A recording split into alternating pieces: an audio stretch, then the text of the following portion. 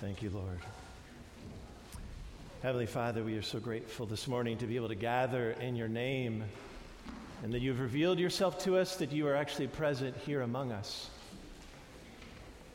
Lord, I pray that we would be renewed in the deep awareness of your presence and your love for us this very morning, to the glory of your name.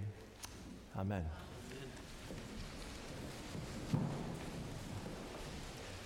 I've been thinking a lot lately about legacy.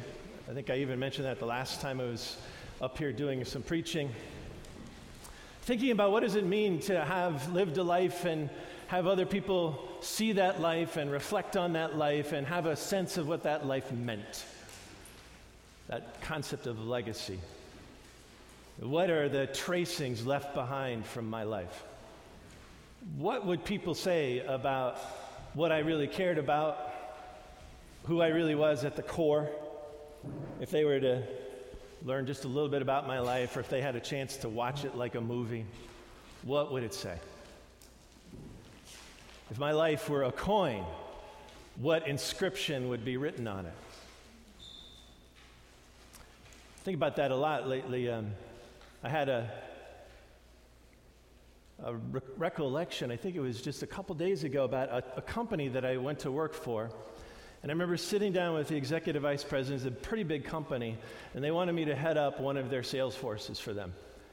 And he said to me, he said, "Eric, do you realize what an opportunity this is? For you to come in here and to lead this whole section?"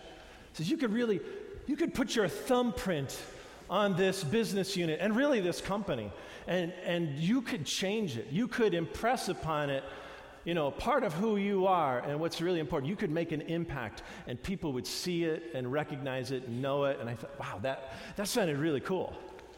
It kind of drew me in, And I did have an impact on that company, and I was thinking about, well, what did people really read about that thumbprint? I mean, the impact that I had, what was the thing that they took away from it? I think some people knew that I was a Christ follower. Some people knew that. Some people knew that it was something a little bit different about me. But I'm not sure how well they could have read it. Sometimes I'm not even sure if people watched my entire week, how much they would read that I'm Jesus, I'm one of his own, if they were to look at my life. That on the one hand is a really sad thing, but on the other hand, I want to present it today as an opportunity because there's always more for us to bring back under the lordship of Jesus. There's always more of who we are that can be set free in his presence. We can enjoy more and more of his presence in our hearts and then have it expressed in our lives that are really meaningful and beautiful and profound. They're not just life-changing for us, they become the occasion of perhaps life change for other people too. That's what the Lord is presenting to us today as an opportunity, is that chance to be renewed in the truth that we belong to him. And that's really what our hearts want. The devastating truth is if we don't do that, if we don't really renew ourselves in that truth, the meanings that come out are so distorted. I just think my heart breaks over the Me Too thing that's going on in our internet right now. How many lives were marked by folks who did not make sure that their lives were marked by Jesus? That's the tragedy. So we don't come under his presence and we don't become renewed in his presence. If we don't become renewed in his love and let him write his name on our hearts, if we don't begin to reflect in an undiminished and beautiful way, in our unique way, his light, then bad things can happen. I look at particularly our gospel this morning, and I think a lot of times what we try and do is we try and craft our own life and then try and co-opt God to bless it, rather than seeing our lives as something that he's created and that he wants to be involved with and that he wants to give meaning to and he wants to bless for real flourishing, for real creativity, for real wonderful impact on the world. And I think you see that with the Pharisees, right? They do the co-opting thing. They really want to see if they can pull Jesus in, or if not, they're going to see if they can put him in a box somewhere so they don't have to deal with his problem. Because he's a problem to their own sense of how am I going to make an impact on life. So they're coming up to him, and they're coming with the Herodians. It's an uneasy sort of alliance. The Herodians are even more aligned with the kingdom of Caesar. But the Pharisees are coming with the Herodians, and they're trying to butter up Jesus. And I think we do this too. I do this. We butter up the Lord sometimes. We're trying to maybe get him to go along with it. They say, this teacher, we know that you're true and you teach the way of God truthfully. You don't really care about anybody's opinion. You're not actually worried about all the anxieties that inhibit all of us. That's pretty much true. He's not. But they're just trying to get him into a box anyway. And they say, tell us then what you think. Is it lawful to pay taxes to Caesar or not? And this is really a malicious attempt on their part to put him in a box, to either get him to go into their way of thinking, which would be to align with Caesar, or to get him to align with the revolutionaries so that they could distance themselves from him. A lot of times, by the way, I think we do this. We put a binary. It's like either this or that. Look, God, either you do this or you do that. And sometimes people will want to say to us, you're either this or that, because you can't be both. Jesus, you're either a blasphemer or you're a true prophet, because you can't be God and man. But actually, Jesus says, wait a minute, no, I'm here revealing God. I am both God and man. That either or does not work. I am both God and man. They're trying to force him into a binary. I think just as a principle of life, by the way, just be on the lookout for folks who try and put you into that either or. The world does this to Christians all the time, by the way. If you're really a Christian, live up to your values. And if you aren't, then let's not have any values. That's kind of the binary we're often given. Whereas the truth is, we do have deep values. We know we can't live up to them, but for the grace of God, right? So they're putting him in this binary choice, and he names what they're doing. Why are you testing me? You put on this really good face. This is what hypocrisy means. You're putting on this really good face, like by trying to say what a great guy I am, but you have malicious intent in your heart. Because you're trying to do some power. You're trying to exercise some power to either put me outside of any influence here or inside and under your influence. So show me the coin of this tax that you're asking about. And then the famous passage that most of us know, he asks a question, and I love it that he asks questions, and I think he's asking questions of us this morning, as I've already alluded. Whose likeness and whose title is there? Whose image is on that coin? Who's the person that's named there? It's Caesar. It's the emperor. Well, then give to the emperor what's the emperor's. But give to God what belongs to God. And then they go away. His disciples remain with him.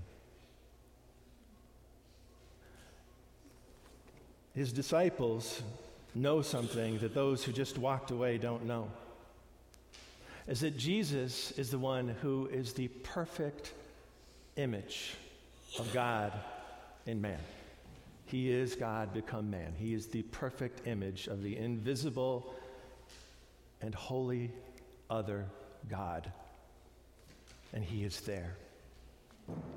He is there, and the title of God and the image of God is being manifest through him, and disciples stay with him. In fact, they begin to understand that they belong to him, not to the world and not to Caesar, and not even to anything that they could invent about themselves. The disciples have to learn, by the way, that they're not going to be able to write into their script who God should be. Instead, he's going to write them into his, which will be true freedom. They begin to realize that they are to give their whole hearts and render to God what is God's. And Jesus is showing them that. One of the things that we wonder about our whole life is, Lord, how are you with us right now? Moses was asking the same question in our first reading. He wanted God to be with him. He even said, don't send me into this mission that you're giving me unless you're really with me, unless your presence is with me. God had already said, my presence is with you, my face is with you, but you can't look upon all of my glory. You can't look me face to face in all of my glory, but I'm going to reveal myself to you, and I'm with you. And then he passes by him, and Moses is so aware of the presence of God. He's so exposed to the presence of God that after that, he shines, he glows with that glory. He's a reflection, one that ultimately dims because he's not continually in the presence of God and reflecting him the way Jesus is, for instance. But he sees God, and that glory reflection starts to change his face. And he just sees God passing by. He sees God in motion from the back. And he hears God's name pronounced over him, Yahweh. That incredible name of God that we don't exactly know how it sounded for sure, but it was the God who was and is to come, and the God of all being. And he passes by, and so Moses can go out and be a reflection of that glory. And he can go in confidence because that God who promised to be with him was with him. His presence was with him. We have God's presence with us in a very profound way right now. He's not just on the outside leading us in a pillar of cloud by day and a pillar of fire by night, as he did with the Israelites. He's actually within us. And even in an even more profound way, God is present with us this morning. And he can be present completely with us and begin to shine through our lives with a light that actually is beautiful and attractive, and it leaves behind it some tracings of glory that can speak of the beauty of God and the love of God as we live in the truth of that presence of God in us. His Holy Spirit, if we've been baptized into Christ and we're living in him, as it says in our baptismal liturgy, you are sealed and in baptism and marked as Christ's own forever. You are marked as Christ's own forever. You're sealed by the Holy Spirit in baptism and marked as Christ's own forever. That's how you're marked. His image and inscription has been marked upon you. And every Sunday we have a chance to be renewed in that truth. Every Sunday we have a chance to be suffused in the Holy Spirit who's saying, you are my son and my daughter, you're made in my image in a beautiful and wondrous way. Every Sunday we have a chance to be renewed in the truth that we've been sealed and marked as Christ's own by the Holy Spirit forever. So that we can leave behind the tracings in our lives of the glory of God.